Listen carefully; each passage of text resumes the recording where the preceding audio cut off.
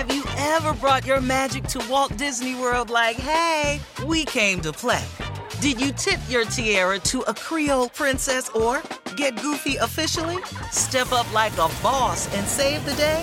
Or see what life's like under the tree of life? Did you? If you could. Would you? When we come through, it's true magic. 'Cause we came to play. Bring the magic at Walt Disney World Resort. Reese's peanut butter cups are the greatest, but let me play devil's advocate here. Let's see. So, no, that's a good thing. That's definitely not a problem. Reese's, you did it. You stumped this charming devil.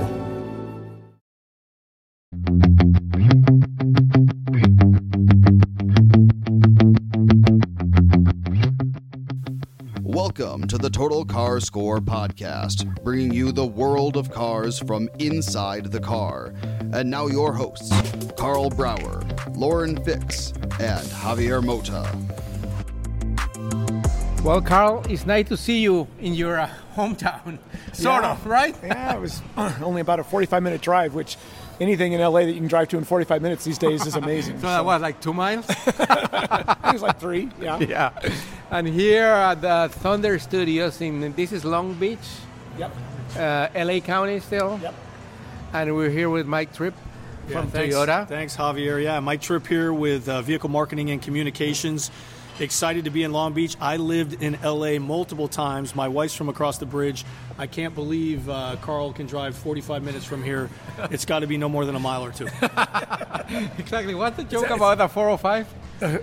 What, that you don't move? You can go either 4 or 5 miles an hour. Yeah, 4 or 5. Largest parking lot in the world. I'm actually from Mission Viejo, but I was able to beat the traffic up here, so it took 40 So minutes. anyway, we're here for something that is completely opposite to that because it's really fast, right? Yes, Tell us about it. Yeah, we're here for the global reveal of the all-new GR Corolla, our hot hatch that we're bringing to the United States. So we're excited to be here. It's a vehicle that's very much built from our roots in motorsports, not only with the powertrain, a 1.6-liter, 300 horsepower, 273 foot-pounds of torque. What did you say? 1.5? Yeah, I said we're stuck on the 405, but amazing what our chief engineer has been able to do. It's a 3-cylinder, 1.6-liter motor that with turbo and direct ignition, we're able to get 300 horsepower out of. So a real testament to the engineering capabilities. And the beauty in that motor is it's small and it's compact, but it's super powerful. And when you think of rally, having that motor in the front of your vehicle that's small, compact, but powerful is critical. And then we're pushing the power to all 4 wheels with our GR4 system, which again is rally bred. It's the same system we use to rally race in Europe. So incredible package on a hot hatch. Yeah, and 273 pound-feet of peak torque, and that's available between 3,000 and 5,000 RPM. You're not spinning that engine to infinity to get that kind of power.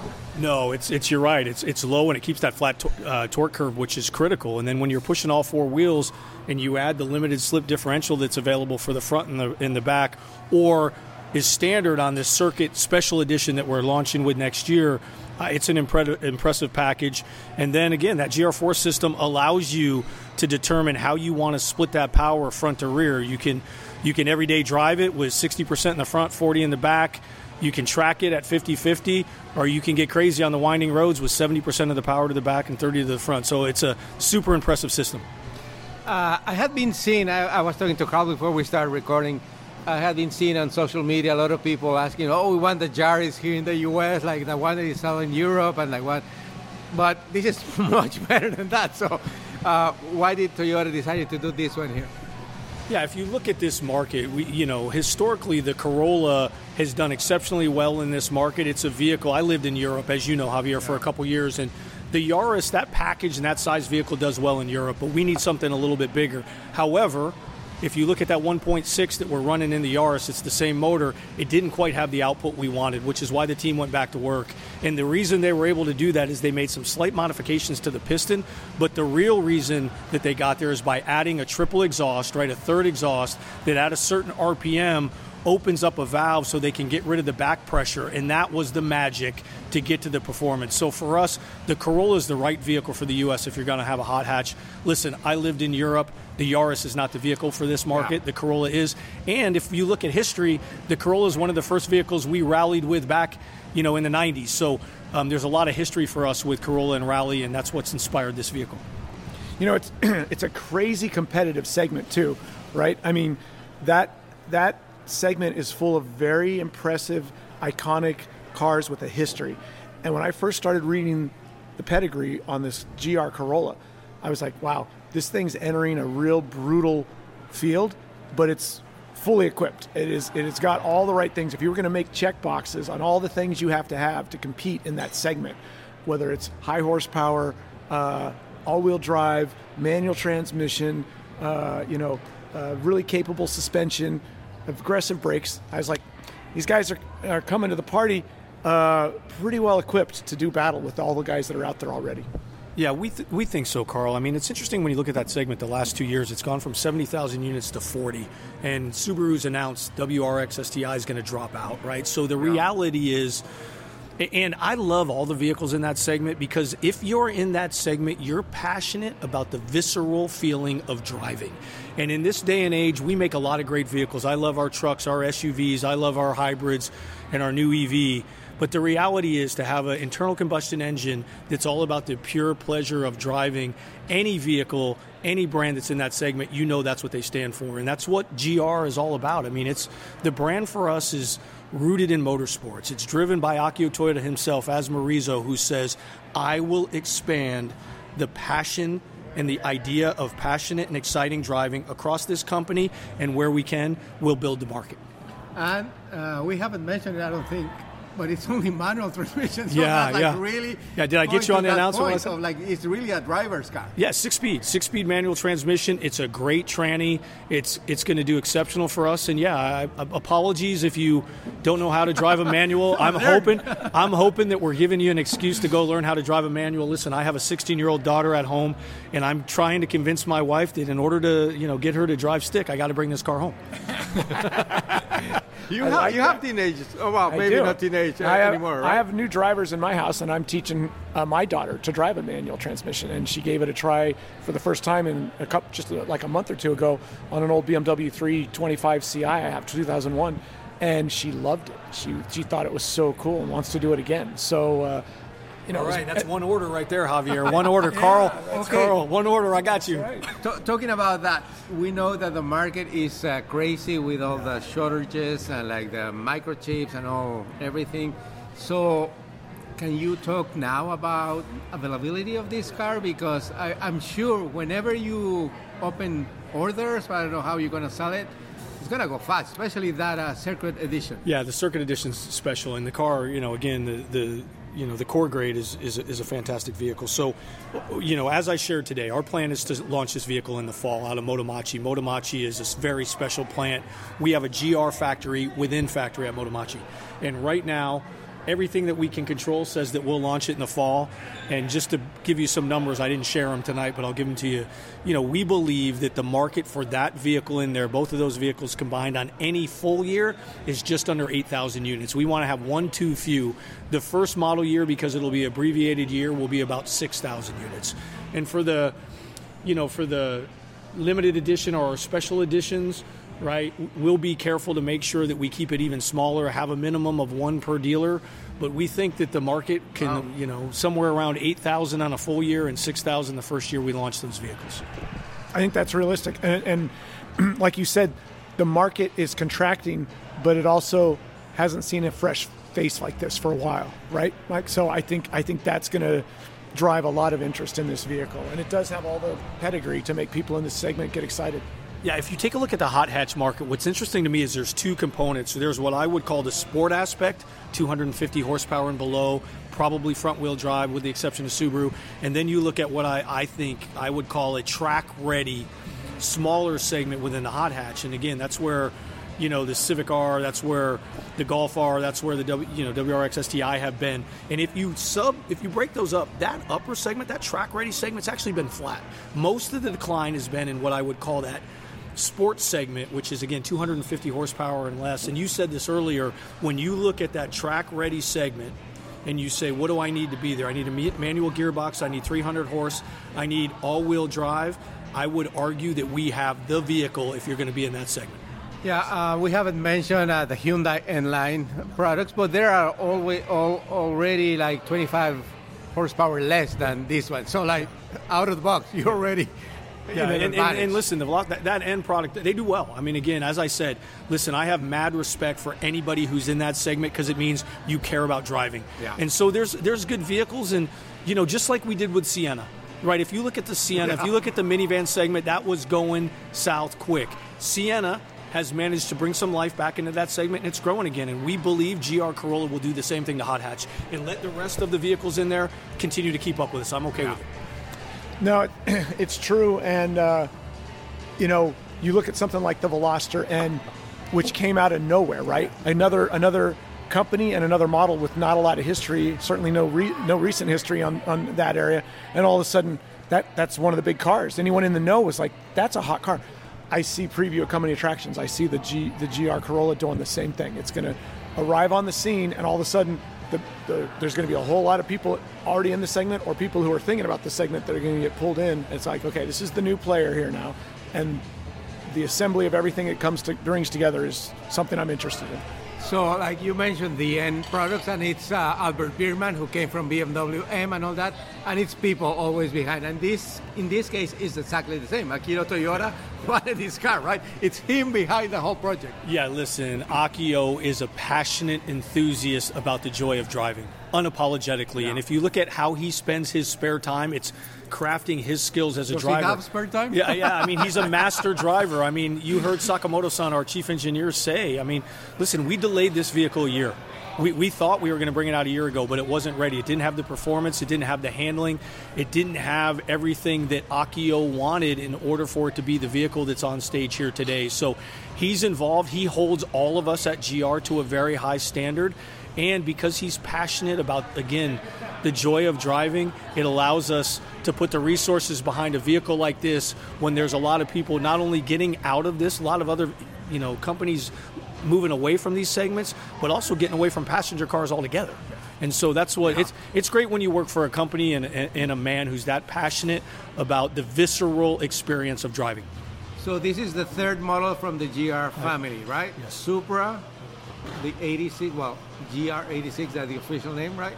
And this one. Yeah. So obviously Toyota sees a good opportunity in this market, because again, like what Carl said before, the segment, it's significant, but it's small. Yeah. So Toyota has a good advantage because of your racing history. Yeah, I mean, we've been racing 60 years. If you go back and look at the first time we raced, actually, it was in Australia in a rally in a Toyopet.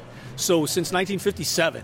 And so not only do we have a rich history in racing in WEC and here in the United States, NASCAR, truck and car, and you look at now funny car, and you look at what we're here for Formula D. So, but what's interesting is our racing route started in 1957 in rally. And so the idea that the experience that rally gives you and racing gives you, we can bring that to production vehicles. And of all the things I shared when we did the reveal tonight, I don't want it to be lost on anyone that I think the most important thing that I shared isn't about the vehicle. It's the fact that ever since we've been bringing GR products into the United States, as you know, we offer a 1-year membership to the National Auto Sports Association and one high-performance driving day. 75% of our customers that have bought a GR, 75%, it's the first time those customers have been on a track. And I believe the familiarity with these type of vehicles, because the gaming is very high, but the opportunity is low because there's not as many vehicles in the segment. So for us, I think the fact that not only is it motorsports bred and developed, brought to the market, but it's also providing an opportunity to bring enthusiasts that have never experienced a track into motorsports. That's interesting. But you're right. It's not easy to make a car like this, but making a car like this is really only one big step. Another big step is the post-purchase support, like you're talking about. And you look at almost any successful performance division of a car company in today's world, and they have some kind of built-in thing. Dodge has the Bob Bondurant school that they do. BMW has their schools and stuff. Porsche has their experience centers. So I think it's very smart to include that post-purchase support like you're talking about. And then as I mentioned today, again, I'll talk more about this. We'll talk more about this in the summer, but we're currently working on a single make series as well that we think GR86, we're getting the vehicle ready now. We haven't finalized all the details, but stay tuned in the summer. Probably around HQ Confidential, we'll have the opportunity to announce more details about the GR single make series in the U.S. So beyond the high performance driving school and what we do in NASA, we'll be able to bring the vehicle on the track in a way that we think is also super special. So more to follow on that when we get to the summer, but we're working on it so we can announce it. So I've been saying this for, I guess, a year and a half now. We're in a very interesting time of the industry because I think we're seeing like the best of the ICE cars. I mean, this is an example of that. And we're also seeing the electrification era. So we just drive the, let me get it right, BZ4X. Yeah, BZ4X, that's our baby. Car. So, I mean, you're making the best of both worlds at the time. So it's like, I mean, I hope that this time could extend much longer. I don't know how long you think it's going to last. Javier, this transition. I worked for a guy in our industry a long time ago that used to say, "These are the good old days," right? I mean, when was that? Yeah, these are the good old days. Yeah. But listen, it's an interesting point, and I'm often asked questions, as you can appreciate, about this or that. Yeah. But I don't believe. With our company, we look at things as a zero-sum game. Who's to say you can't have an incredible performing internal combustion engine vehicle like we're looking at here, and 2 days ago when you're down looking at the BZ4X, a great EV that we're bringing to the market. And I feel super blessed that we work for a company that has the resources and the leadership and the fortitude to say, we don't want any of our guests to compromise. If you want to have an EV, we'll have it for you. If you want to have a 3-cylinder that pushes out 300 horsepower, we'll have it for you. And as the market continues to shift, we want to be there. I mean, if you look at what we're doing with this platform in Japan, we're putting hydrogen and alternative fuels in this platform now. So the opportunity to have a high-performing sports car like we have on stage tonight that's burning something besides gas or that's closer to ZEV than it is what we have today, we're working on those things. And, we've been putting batteries and electric motors in vehicles longer than everybody. So, we know how to do that as well. But to me, it's not either or. It's not a zero-sum game. It's what do you as a customer want and demand of us, and we should do it. Yeah. I've been saying for years, people are like, well, which powertrain? Is it hydrogen? Is it diesel? Is it electricity? And I always try to tell people, it's like, it isn't a silver bullet.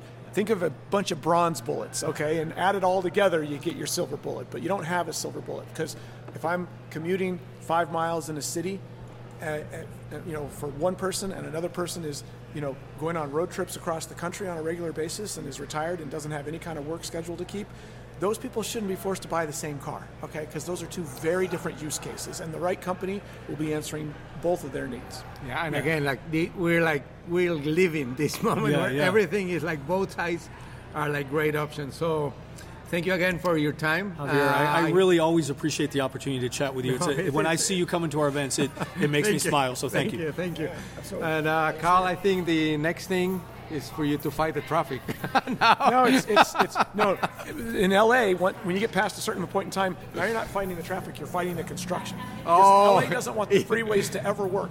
So either or. Right. So once you're past the busy use time, then they start closing lanes down to work on them, and then you get screwed by the construction. He's going to ask me to borrow a car. I can tell already. I know. Hey, how about Mike? How about one of those GR Corollas? Not tonight, Carl.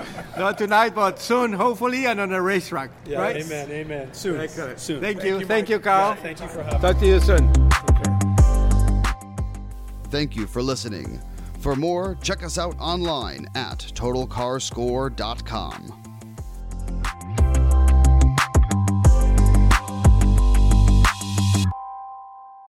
Reese's peanut butter cups are the greatest, but let me play devil's advocate here. Let's see. So, no, that's a good thing.